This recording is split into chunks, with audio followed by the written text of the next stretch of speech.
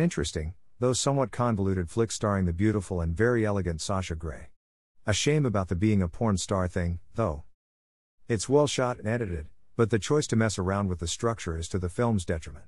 It just didn't work here, and wasn't very necessary. It barely even had a plot, really. It felt more like a weird daydream, or a dreamy look into the life of a high-price escort.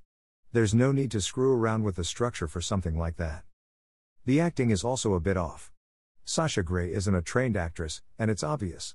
She's very nice to look at and convincing as an escort, but she's rather disconnected and emotionless throughout, especially in scenes that require her to emote in some way. Emote? Is that a word? Whatever. It just isn't very interesting to watch. Compare her performance to that of the actor who plays her boyfriend, it's night and day. Still, the film manages to work somehow. Also, for a film about sex, it sure does have very little of it. There are only implications and descriptive voiceovers of the aftermath, but nothing is ever shown. Maybe at the end a bit, but not really. A weird choice. Overall, an okay film, nothing special. Worth a watch, if it's your thing.